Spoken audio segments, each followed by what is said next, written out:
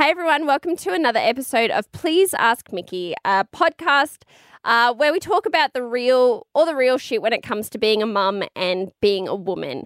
And as you know, at the moment, we are talking about birth. This season is all about birth, inspired by myself because I recently gave birth. And because this podcast has my name in the title, I get to talk about whatever I want.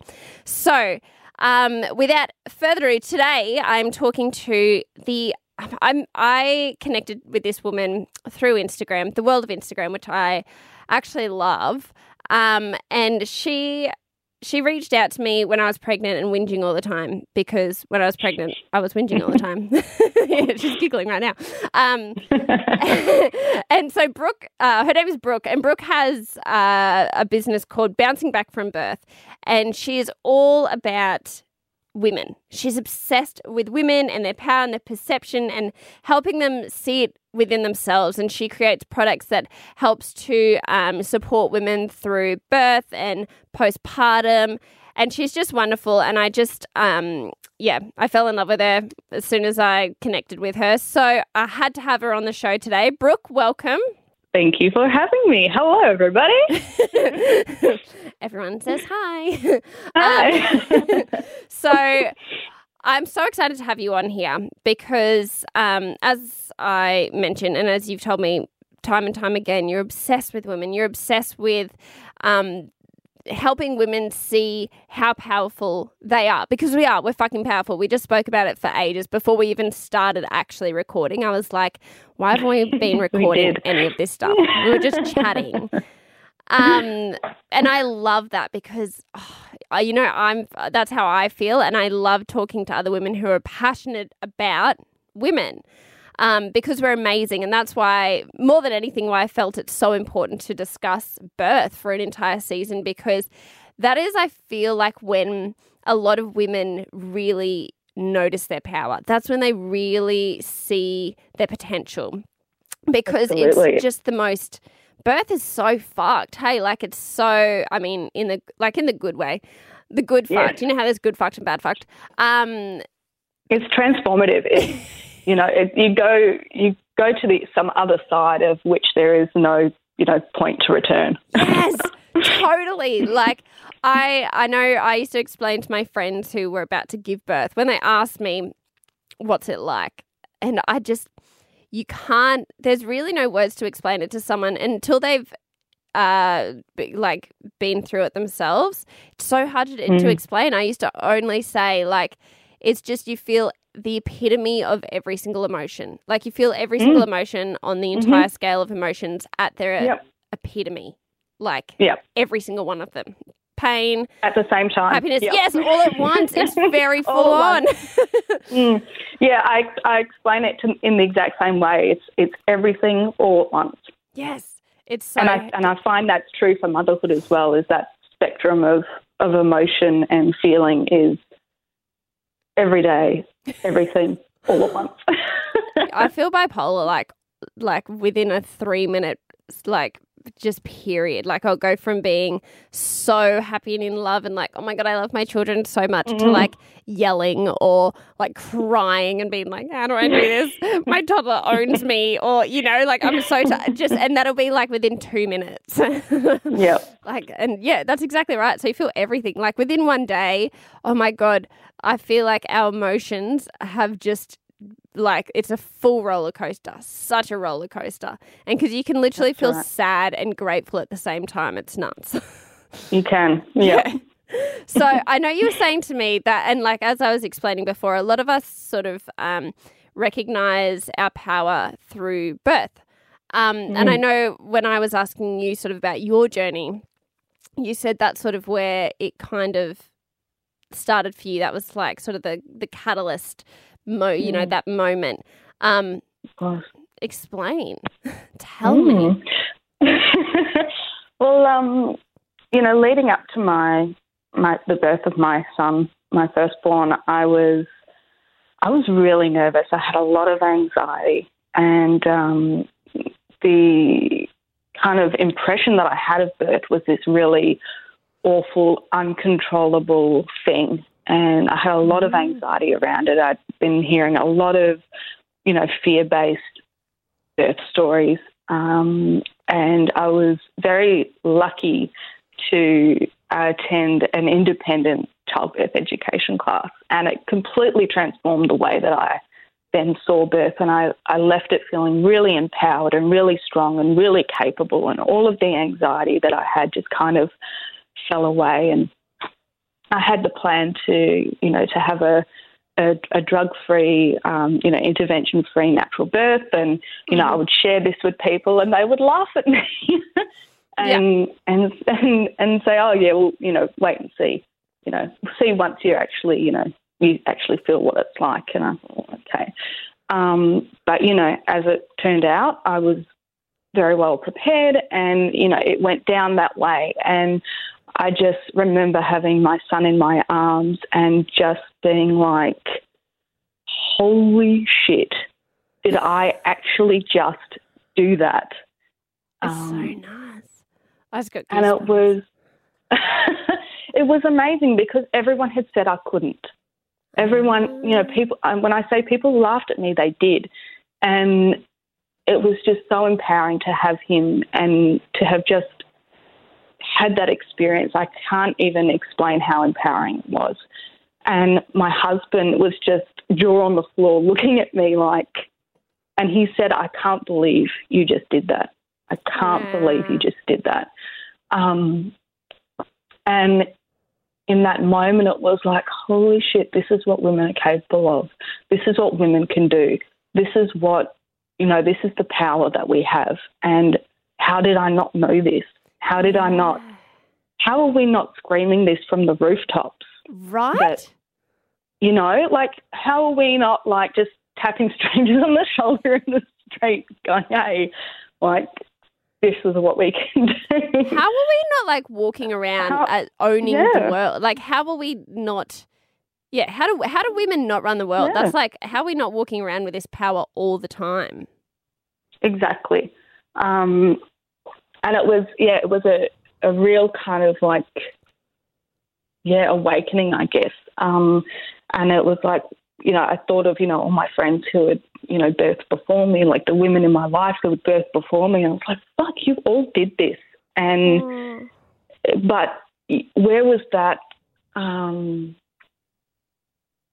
love and, power sharing, in sharing your experience? Why was it all driven by fear and not, full of love and power? That kind of really got me thinking. And my son's birth was wonderful, but what followed kind of wasn't wonderful. I did have some tearing after my son's birth. And when the obstetrician came to do my suturing, my son was born on the changeover of staff. And so my beautiful midwife, who had been with me through my whole birth, she left and a new midwife came in, and the obstetrician was clearly in a hurry to finish off his shift and get home. And, I totally understand that, they're long hours and, you're probably tired at the end of the shift, but, I'm still a human who has just birthed a baby. Yeah, with her legs open on the table. Yeah. And, he came in, there was no, hello, what's your name? How are you feeling? It was just looked at my chart. Oh, no epidural. And I'm like, having just had this, like I explained, this amazing high and just feeling completely empowered and amazing. And I was just like, no. And he said, oh, and that was your choice, was it? Oh. And I'm like... No, my husband abused me into it. Yeah. I was like, I didn't realise that there was anyone else who had a stake in this. No uterus, no opinion. My body, my choices. That's right. What a weird thing to say. And I was like, yeah. I said, well, yes. And he's like, oh, okay then. And I don't know whether he was annoyed by that. It sounded like he was annoyed by that. Yeah. What a weird thing to be annoyed about. Well, I think because he then had to, like, get the anaesthetic to administer to do my suturing. An extra step in the process because I'm a selfish bitch. How and inconvenient. he just wanted to get home. Yeah. Oh, How dare you birth your baby naturally? I know.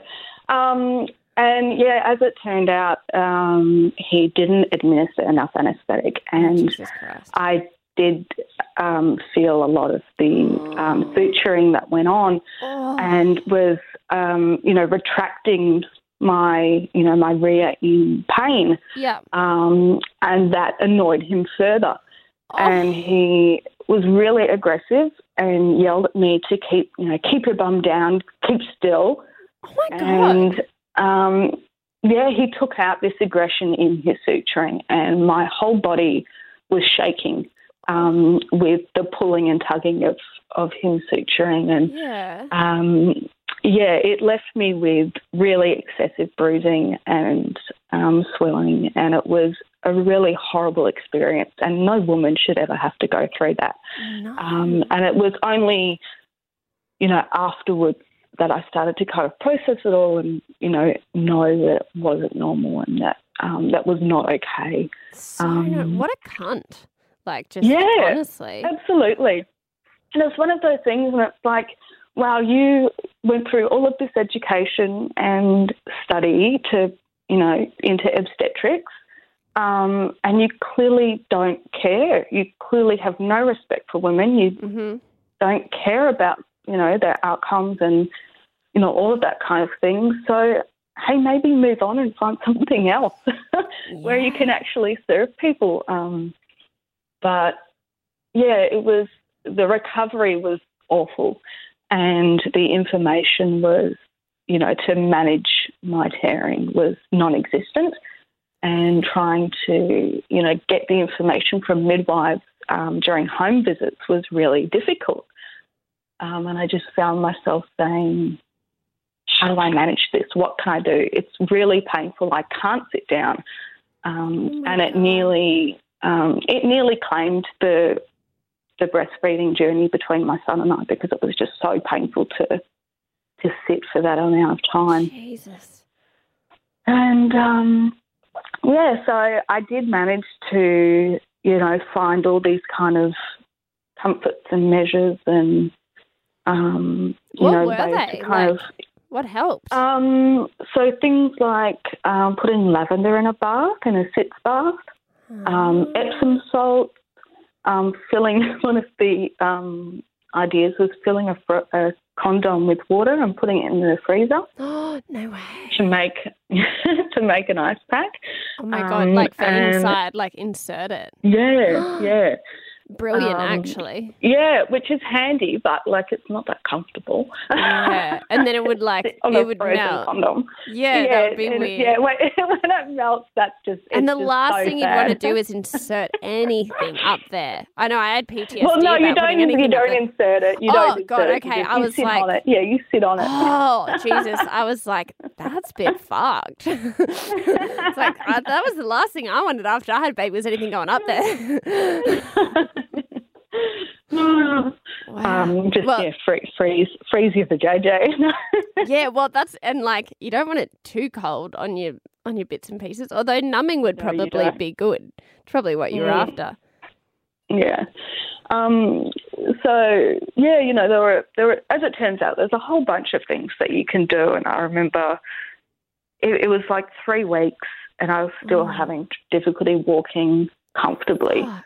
And just finally starting to get some comfort. And I was like, this is bullshit. Like, where was all this information beforehand?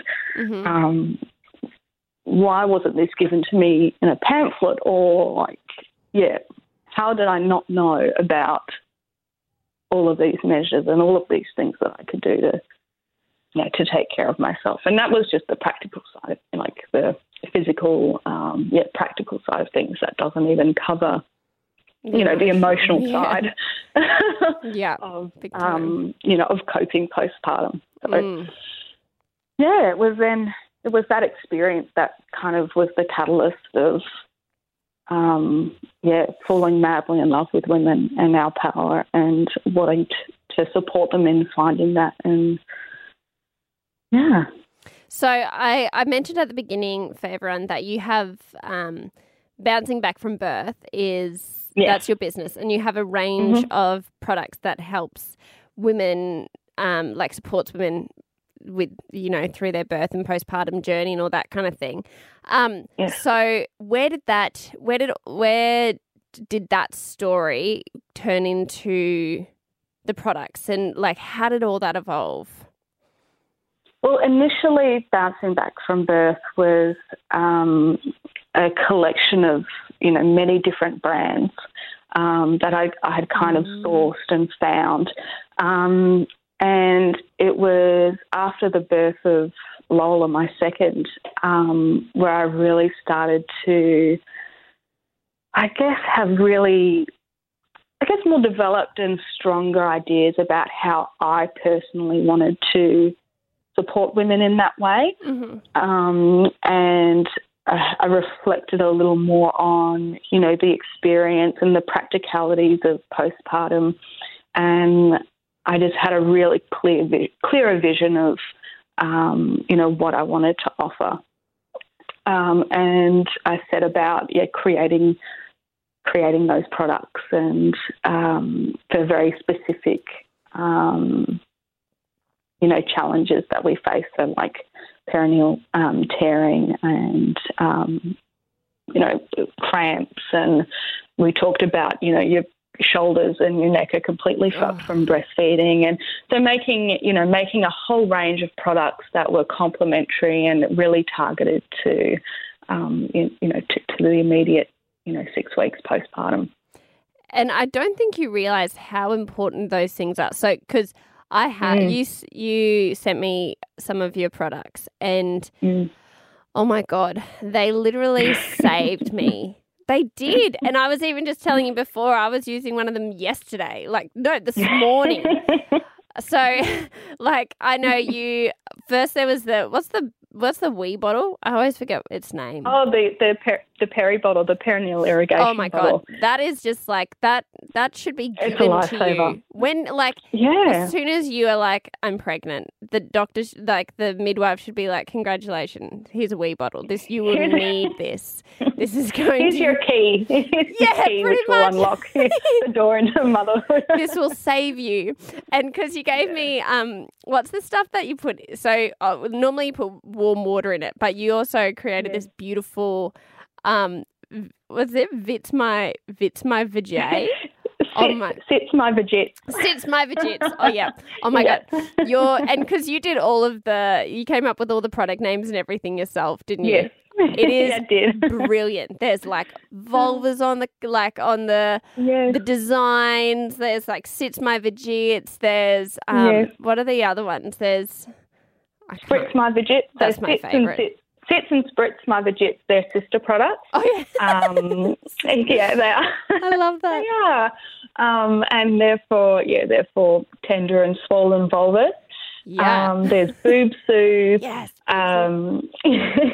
There's I'm Not Tense, which is the massage roll that you have. That I have been actually just going to chime in here there.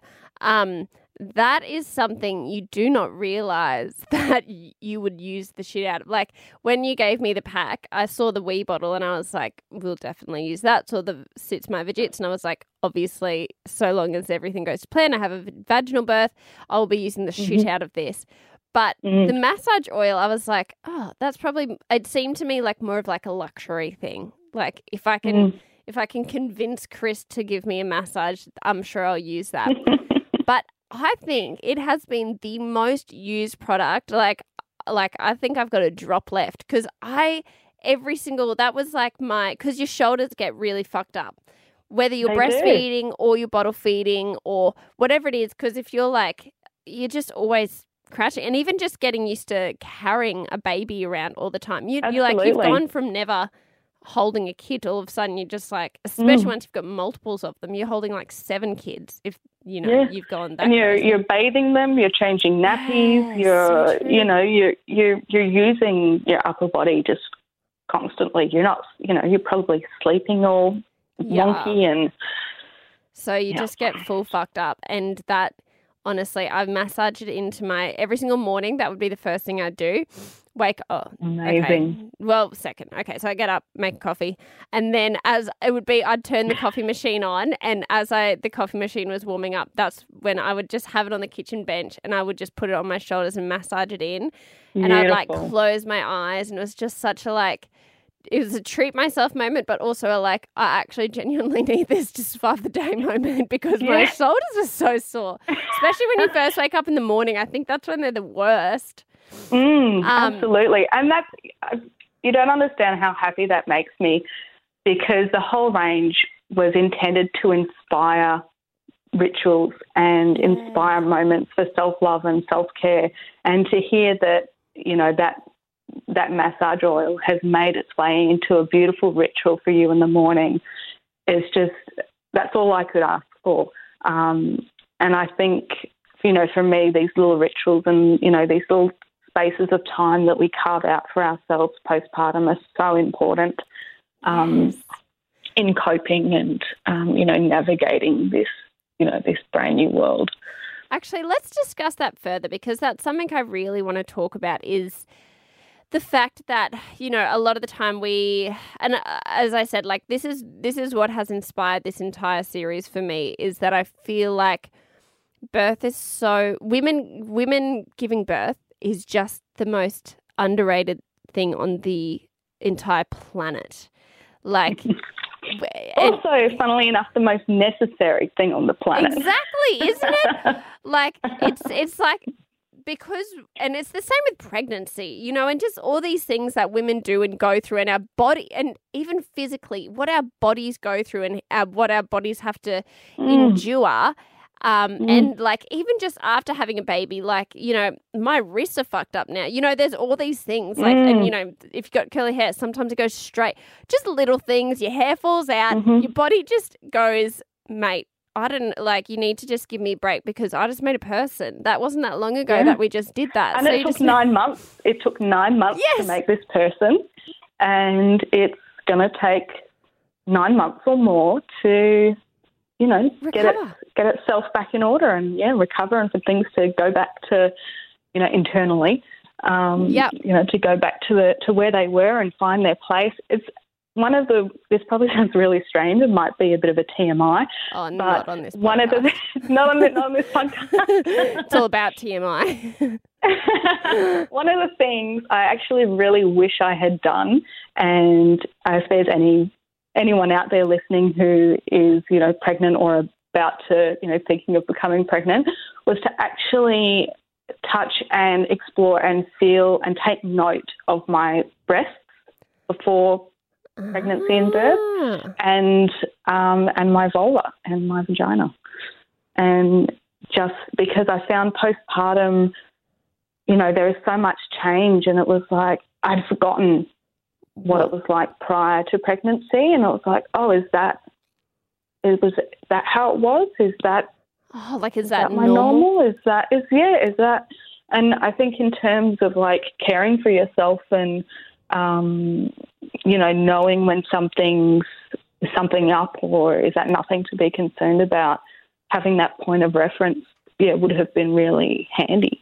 That's actually that's a really, really good point. I'd never even thought of that, but it is so true. And we are so disconnected from those parts of ourselves, because it's almost like, I don't know, it's so crazy because it's our body, right? But we feel like we can't even really explore that. And even just on exactly what you said, just that physical understanding of what goes where.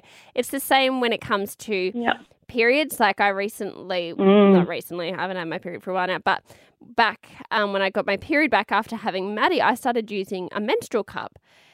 And it was fascinating to me because all of a sudden I got to really see what my body was doing. I really started to learn my period. I started to realize that we actually don't bleed as much as we think we do, but because we only ever see it like, you know, in a pad or in a tampon or whatever it is, you don't actually, it just seems like so much more than what it is, but it's so amazing. And you can, and I really took notice. I took notice of the colour. I took notice of the texture. I took notice of everything. And it's a perfect indicator to sort of like really understand what your body's doing and whether you're healthy and whether your body's trying to tell you something. You know, we are so disconnected from ourselves and so disconnected from, as you said, like our power and just our everything. And like, I think women are starting to realize, you know, that we need to get back to that. We need to come back to like ourselves. And that's where a lot of our power lies, within like our vagina and our womb and everything, because that's where we make a human, you know, that's like, how much more powerful does it get than making a person? We get a cold and we doesn't get much more. Yeah. Oh, it doesn't get. That's exactly right. We think like, blows my mind how we can make a whole person and like not even think about it. We just walk around for 9 months and we're just making a person, and we're like bitch and whinge about it a little bit, and we're like, oh, so annoying. I'm so fucking moody. I just want to eat ice cream all the time. But then, you know, like we'll have a baby and 2 weeks later we'll get a cold and we're stressing and we're like, oh my God, I need, you know, antibiotics or like cold and flu tablets or whatever. Like it's like the biggest thing in the world. And yet we're like, oh, wait, if my body can make a whole person, I'm pretty sure it can recover a cold. You know, like we're just, isn't that so, only just ever since having a baby, that in itself has just blown my mind. Now, whenever I, you know, get unwell or whatever, and I start to go into that kind of like, oh my God, I'm sick, blah, blah, blah. What am I going to do? My body's like, hates me. And I'm like, no, it doesn't. Chill the fuck out. No. You made a person. I'm pretty sure you can knows like what to do. Yeah, it can. Just let it do its thing. Just write it out. Get out of the way. Just like step aside. Let it sort itself out. I'm pretty sure it can recover this cold. Stop being a fucking dramatic bitch. Just like, oh, it's so true though. We just have no. We have no faith. No faith or trust in our own bodies or ourselves. I think I love that you talked about the menstrual cup and, you know, noticing and seeing your bleed, because visibility is huge and is everything. And all of a sudden when you make something visible, you normalize it, and it just becomes a part of every day and just the way that things are. And exploring, you know, our bodies, our breasts, our vulvas, our periods, our discharge. Yes. And just, you know, that being just the way that it is, and having no shame attached to it, and having no, negative thoughts or opinions about it. It just all of a sudden becomes visible and normal. And, you know, we keep talking about power, and there is so much power in that, because, you know, we are the owners of our body, and how can we be empowered to advocate for it and care for it when we have no idea about what's going on with it and how if we don't know it, how it operates. That's so true. That's like even in your, I guess, the situation where you were in, where you had that awful, horrible doctor who just came in, didn't give a fuck about the fact you just like pushed your kid out and just started stitching you up like he was, you know, stitching up a fucking chicken or something, like did not give a fuck.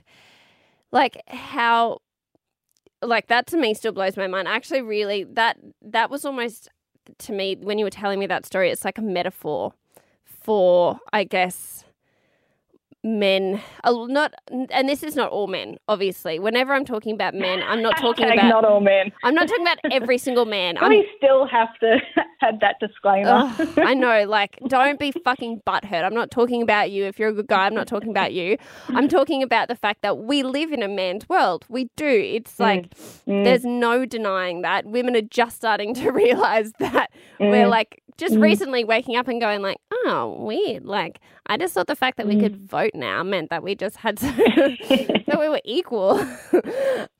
No, we're not. But we're starting to realize that.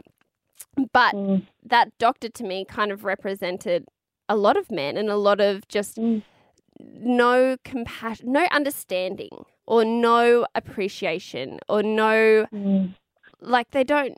A lot of men, they really do not notice us. They do not notice what we do. They do not notice that if it wasn't for us, there would be no people. There would be no, we are the people that raise children. We are the people that make children. We are the people that make people and raise people. And we do so much and we have so much to give, and yet they just don't notice. They have no idea. Yeah. And you're sitting there on the table, legs spread, just at that moment you were vulnerable to that guy, and he just chose to be see you next Tuesday. Yeah.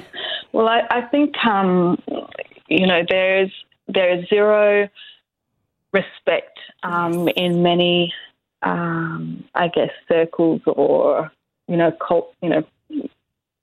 cultures or cultural elements of the world that we live in, that there's just no respect for women's autonomy and authority as the owners of their body. And we know what's up with our bodies, or at least we should. We hold all the key. We hold the key to all the answers for anything that's wrong in pregnancy, in birth.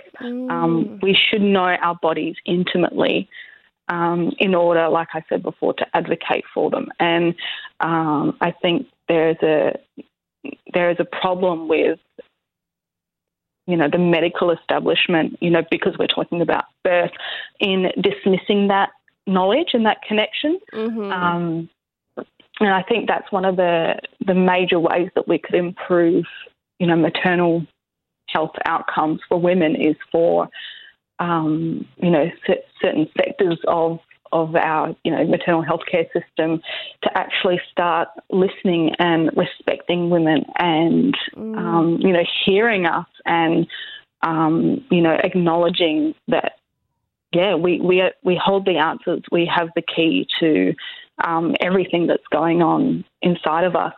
And, we spoke about, that visibility and knowing what's going on with your period and your bleed. And, for so many of us, that happens after birth, or that happens, in adulthood, and it should be happening a lot earlier. How can we expect, an obstetrician to respect us and, respect our bodies and trust us when we don't even know what's going on ourselves?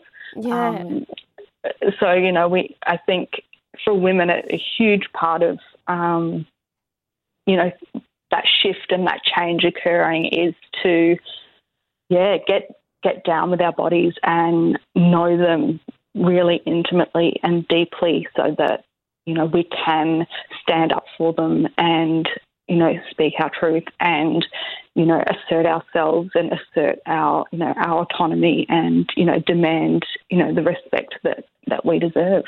Yeah, absolutely. Like, I know for me growing up, and I mean, we're kind of going a little bit off topic here, but I used to be so embarrassed of discharge. Like, I thought that there was something wrong with me as a teenager because I had discharge. But I was too scared to even talk to my mum about it, and I grew up in a house of only girls, but other girls wouldn't talk about it. So I thought I was the only one that ever had it, and even my mum never spoke about it. So I just assumed that it was just me. I was this only weird person. And I didn't want to say anything. And I was like, do I need to see a doctor? Is there something wrong with me? But I didn't want to say something just out of embarrassment. It wasn't until I was growing up and doing my own research and literally Googling it to make sure that I was normal, that I started to realize that it was normal and I there wasn't something wrong with me. And, that's why I think it's just so, there's so many young girls who think that they're the only ones experiencing any of this stuff because, as you say, we know, for ages, we've never spoken about anything. We've never talked about anything. And so it's so hard for these girls growing up being so disconnected from themselves and almost, I guess, disliking, and that's kind of where I guess a dislike towards their body and towards themselves can come from, because they think that their body is almost working against them in a way, or it's they're embarrassed. They're embarrassed by their own bodies and by just the normal things that a body does. And then That's that right. just translates for years to come, you know, like through birth and through everything else. Yep, you're absolutely right. And, you know, I had the exact same experience with discharge, and it wasn't until I began trying to conceive my firstborn that I actually understood the different types of discharge and when it occurred and what it signalled. And, you know, in terms of conceiving, it was actually, it turned out to be really important for me to understand and know my discharge because I'm an early ovulator. Yeah, right. And it was only through my, you know, taking note of my discharge that I was able to know when that was occurring and that I was ovulating based on based on the consistency of my discharge. Jesus, that's so. It's like that is a rabbit hole that we actually. I'm going to do an entire. I know. Oh my God, I love that shit. I'm going to do an entire series on like periods and all that kind of stuff, and I cannot wait. Because God, we need a fucking whole series on it. There's so much to talk about, and I just want to I just want young girls to. That series alone, I just want to be able to throw in young girls' faces and be like, listen. Connect with your period. Like, I don't know. You don't have to do rituals around it or whatever, but like just understand it. Me, on the other hand, I was like reading all this witchy stuff about, you know, going out, planting it and like burning it and doing weird rituals. And I'm like, love it. But let's go back to what were we talking about? Why dig ourselves out of the rabbit hole? Yeah, I know. We could get so deep. So, yeah, back to supporting women postnatally. But you can see how it's such a multifaceted, complex topic. Isn't it? And it is because I think it really is. And I'd really like to acknowledge that in this discussion. It is a hugely multifaceted, really complex topic, especially when we want to talk about, you know, overcoming problems and improving outcomes and supporting women. It's like, it's so huge. Oh my God, it is. It really is so huge. And I think like so much of it, all of this just comes back to as women, and like a lot of us just don't recognize our worth, and we don't act on it as well. You know, like I know for me, I can sit there and say like, oh yeah, like I recognize my worth. I know what I'm worth. But then I have a baby and 2 days later I go straight back into life. I don't respect my body enough to let it rest. I don't ask for help or do anything like that. And I just act like a superhuman for, you know, weeks, but then cry every single day. And, you know, like I think so many of us do that. We really do not. And because we feel like we can't. Like, I know for me, like that's exactly what happened after I had Marley. And, you know, there were a lot of things that sort of happened which meant that I didn't have any help and I was on my own straight away. But, like, I never demanded anything else. And I think we feel like we can't. We feel like, well, every woman does it. So why do I need more time to rest? Or, you know, there are women that just jump straight back into work, or they jump straight back into life, or whatever it is. And I think even I was really bad at almost, I guess, acting like I had it all together and acting like, you know, this is the normal. You can have a baby and you can just jump straight back into life and it's totally fine, and almost idolizing that when it really, like, I need to be real with everyone. Like, don't do that shit. I know. And, you know, like that kind of thinking that, oh, well, other women did it or, you know, women do this every day. It's a cage and it keeps us locked in isolation and, you know, feeling alone and feeling unable to cope. And I think, you know, it has to start from an individual, like you said, demanding better. You know, if we're going to sit around and wait for other people to all of a sudden start valuing what we do, well, you know, fucking forget it. It's not going to happen. The world isn't going to suddenly turn around and start, you know, valuing women and seeing the amazing work that we do in, sacrifice and raising our children and raising the next generation of people who will take care of us and, run this world. They're not just going to suddenly turn around and start valuing that. It has to come from us first. Yes. Earlier, when we first started to chat, I spoke about like the erosion and of respect and love for women and motherhood, and it's just so important that in pregnancy and prior to birth, we begin rebuilding that connection to ourselves and our body, and start cultivating this just deep love and gratitude for our bodies and for everything it's about to do and going to do for us.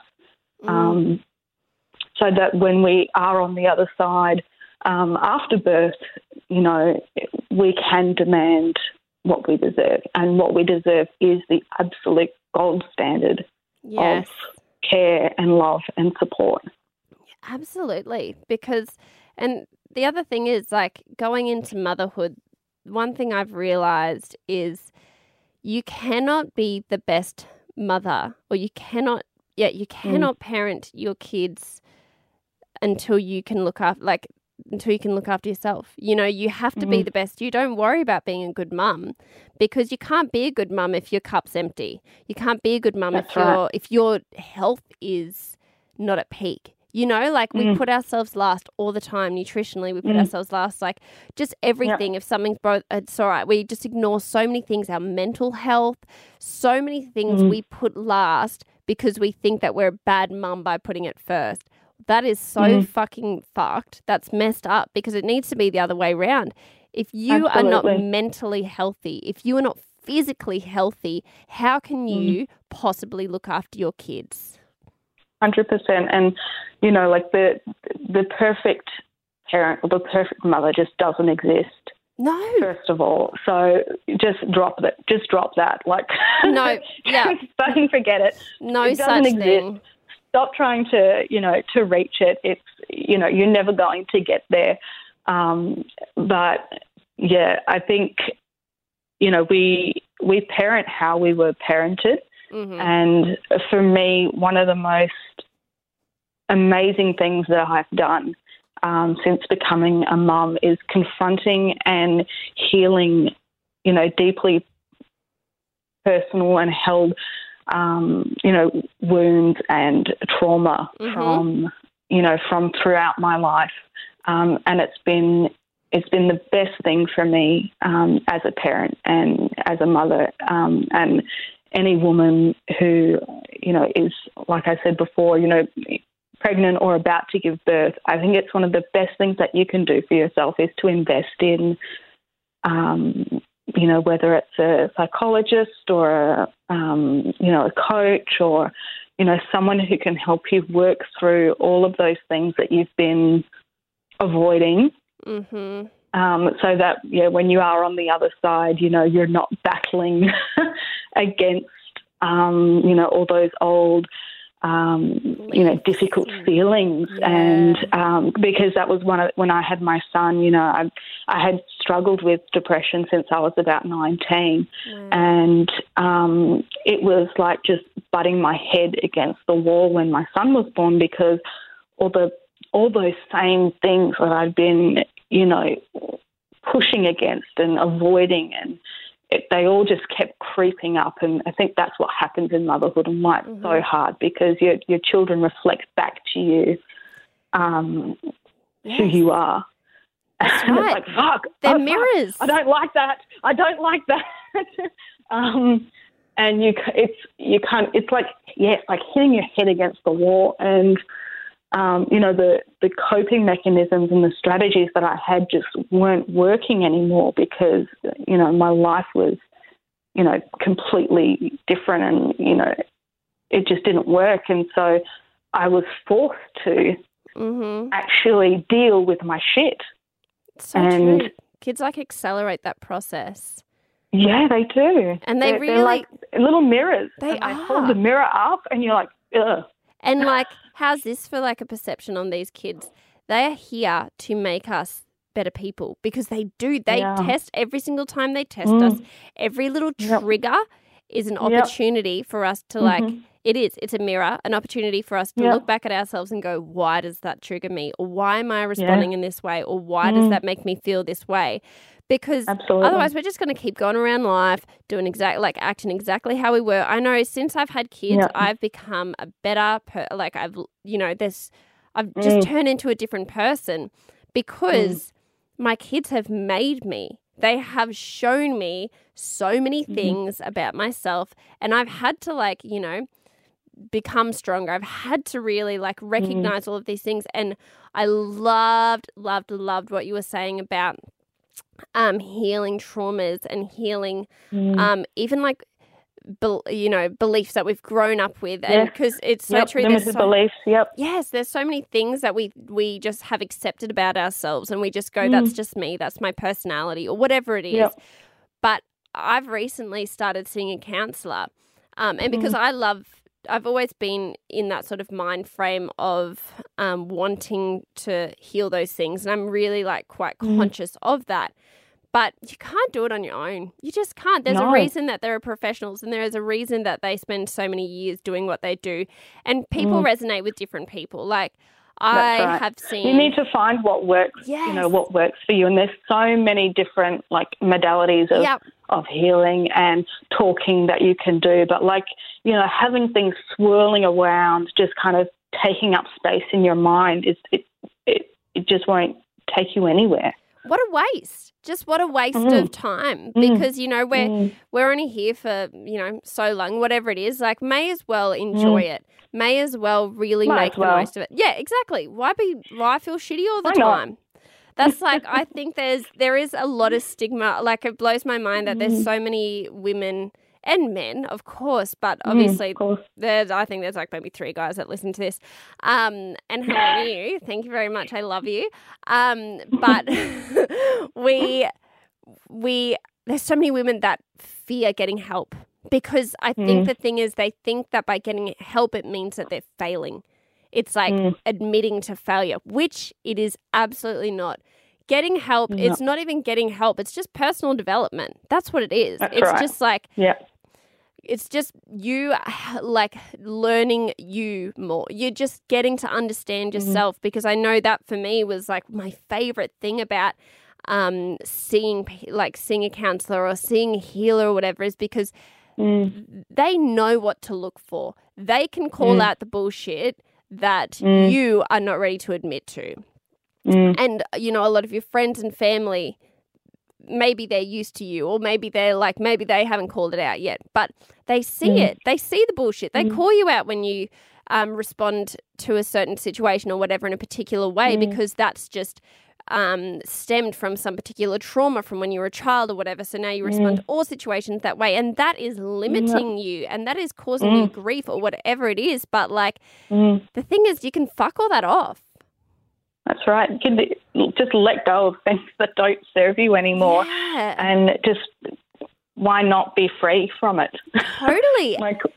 Why keep it? Why hold on to things and to things that are not serving you in this life, and that goes for if you're a mother or not. Oh, totally. Yep.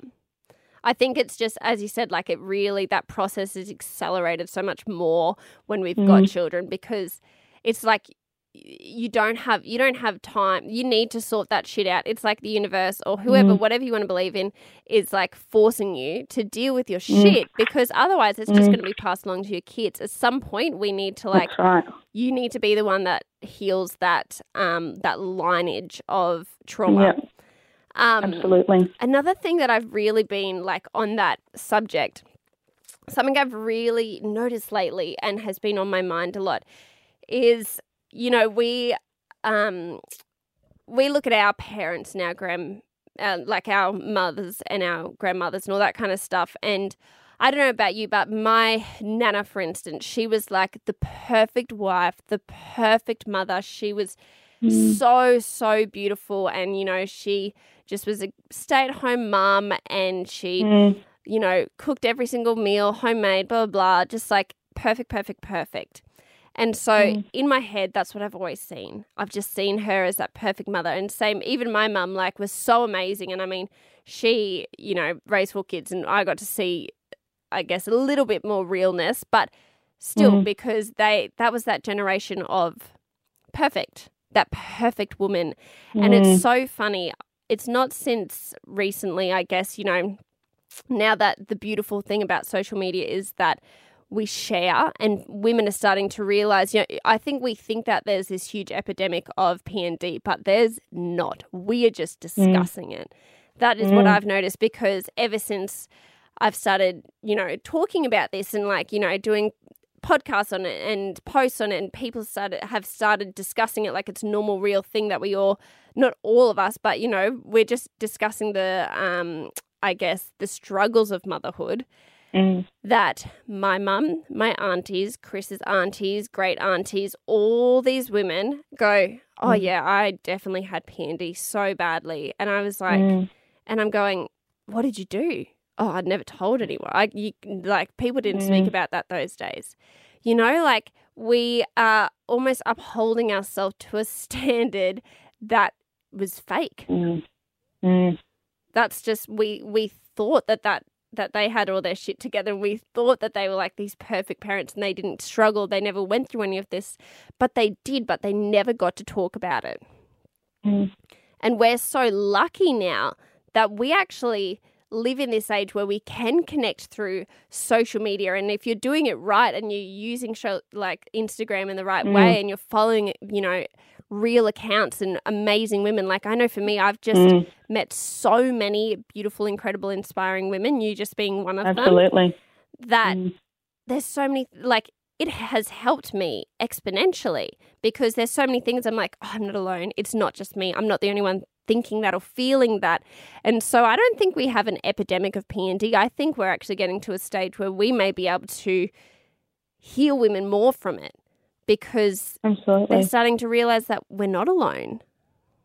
That's right. It's a strange way to rebuild a village on Instagram. Isn't it? It is.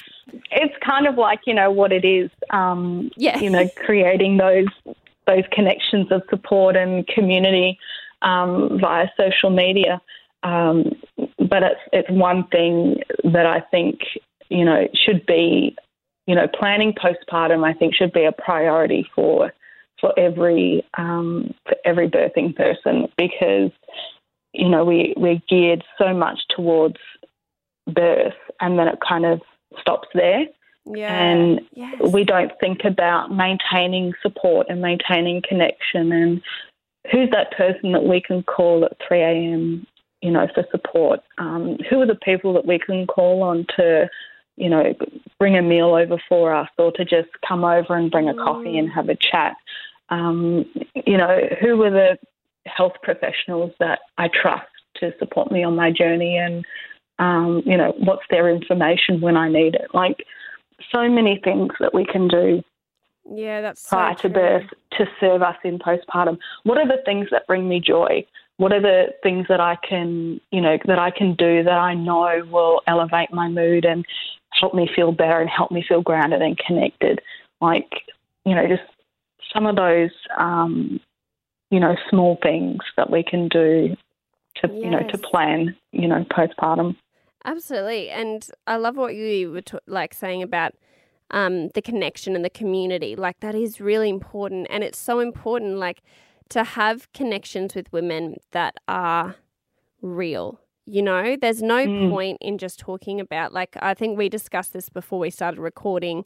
We were talking about how, like, I think my friend went to a mother's group the other day, and they were like, you know, so what milestones is your child hitting? And, like, are they breastfed or bottle fed? And, like, it was just all these surface level questions, because that's just what we're used to asking each other, because that's what we read in the books, and that's what we're told is important, is that, you know, they're sleeping from this time until this time. And, like, you know, if you're not hitting all of those things, then, you know, you're basically failing as a mother. Instead of talking about things like, so how did you feel, like, after it all? You know, did you have that day where, like, did you just cry every day for a week? Because so did I. And, like, you know, just asking, like, people how they are and having those real connections. And, like, Yeah, you're not whinging about the fact that you're a mum. You don't hate your kid. But the thing is, being a mum is hard. Being a human's hard, but like looking after another human, being responsible for them is really hard. And yeah, sorry, go on. Oh, I was going to say, I wish someone had told me that I would grieve for my past life and that it was okay to do that. And I also wish someone had told me that I would lose total autonomy for the first 6 weeks, in the sense of, breastfeeding on demand and, skin to skin and, just your physical presence and energy being, needed around the clock for that, for that immediate, 6 to 12 week period. And, but that it's just what it was, and that it would, that it would ease. It was a huge shock to not be able to just pick up a bag and go for a walk when I needed some air, or, just go off and take a day to myself. Like I said before about, the coping strategies not working. I really wish I'd had that heads up. It would have made things a lot easier, and particularly to know that it was okay and that I was allowed to grieve for, my life before kids, and just know that it was a transition and a journey to, to something new. Yes, so much. Yeah, that physical demand, I think that's one of the things that hits women more than anything when they've had, like, just things like showering, peeing on your own, like having to think. You can't do anything without having to think about someone else, just even small things. I think that constant physical demand and emotional demand, just that even like emotional load on your brain is intense.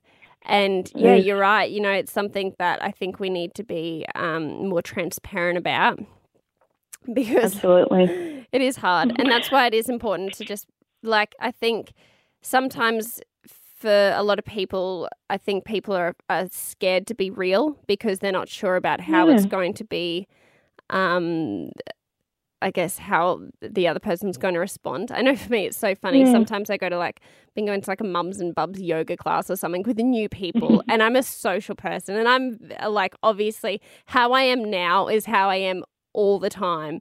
I'm telling people, I'm, just straight up, I'm like, oh my God, talking about my vagina or whatever. And these new women that have never met me before are just so taken back. They do not know how to take that. And I'm like, oh my God, Michaela, you're too much. That's too much. You can't that's not how you talk to people straight off the bat. Just tell them about his milestones. Yeah, I know. And I'm like, but then at the same time, I'm like, if I'm not brave, how can I expect anybody else to be?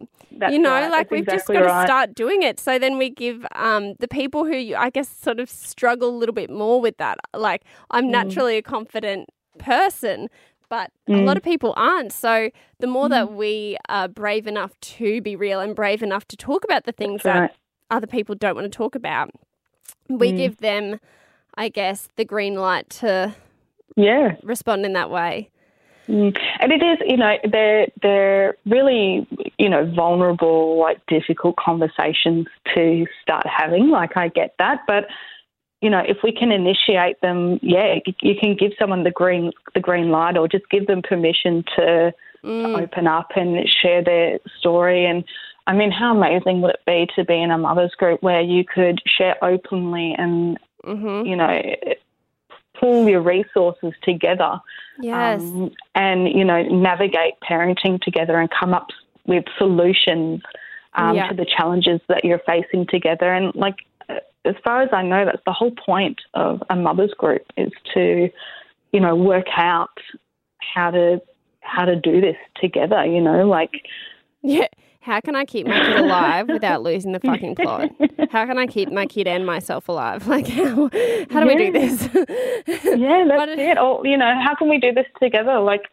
How can we, let's meal prep together. Let's go to the park together. Let's keep each other accountable to goals that we set, or to, things that we need to do. Like you said before about, just talking about milestones and, I made this choice. Well, I've made this choice. And what are you doing? There's just there are so many more ways that we can connect with each other and support each other, but it opens us up. Yeah, to, that's exactly to being vulnerable and actually having to share difficult things, and we need to stop being afraid of that for sure. Yeah, grab the bloody horn. What is it? Grab the bull by the horns or whatever. The bull by the horns. Yeah, do that. I reckon we'll all do that from now on, and there's so much healing to be done in opening up. That's something that I've realized. That's right. That's why when you go to see a counsellor or whatever, you talk. That's the whole thing. It's like as soon as you start discussing and talking and being real, that's where the real healing is, because all of a sudden it's out of your head, it's out in the open. You realize it's not that scary anymore, and you realize you're not the only one going through it. So we should actually probably wrap this up. One, because it's been going on for a long time. Two, because Chris is texting me going, babe, you need to... Remember, we discussed this beforehand. My phone was dying, and I just told Chris to meet me downstairs at 11 o'clock, and he goes... No, you write my number down and you give me a call when you're done, because I know you, and it's 20 past 11. So he was right. Yep. I've got text messages coming through as well. I've kicked my husband and children out of the house. They're like, Mum, it's so fucking cold out here. Let us in. Can we come back inside now? But that was so. We could have gone on for another year, I reckon. But thank you, Brooke. Thank you so much for coming on and for chatting with me. I loved it so much, and I'm sure that so many women listening were inspired. And if you're not already following Bouncing Back from Birth on Instagram, you should right away. Also, all of the products that Brooke has either made herself or stocks, that is should be your go-to for baby shower presents, because it is what women need, not what they want, but what they need when going through. They may not want a squeezy bottle that they point at their gynae when they do wheeze, but they need it. So they need it. Yeah. So thank you so much, Brooke, for coming on and chatting. I'll put all your details and everything into the show notes as well, so people can find you. Wonderful. Thank you, everyone, for listening to another episode. If you enjoy this shit, which I hope you do, if you're still listening, good on you. Make sure to rate, review. What's the other thing? Rate, review, leave. Subscribe. Yeah, subscribe. Thanks, girl. To my podcast, so that we can get the word out there. And my podcast is better, and then it just helps everyone / mostly me, but also everyone. So thank you. Again, thank you so much, Brooke, for coming on and having a chat with me. I really, really loved it. Thank you. Thank you. Thank you very much. Thanks, guys. Have a great day. Please Ask Mickey is a Hit Network original podcast produced at Hit 105 Studios in Brisbane. Created, hosted and produced by Michaela Burnett. Check out pleaseaskmickey.com. Editorial support from Julia Foskey. Executive producers Scott McDonald and Matthew Eggleston. For more great audio stories, check out hit.com.au.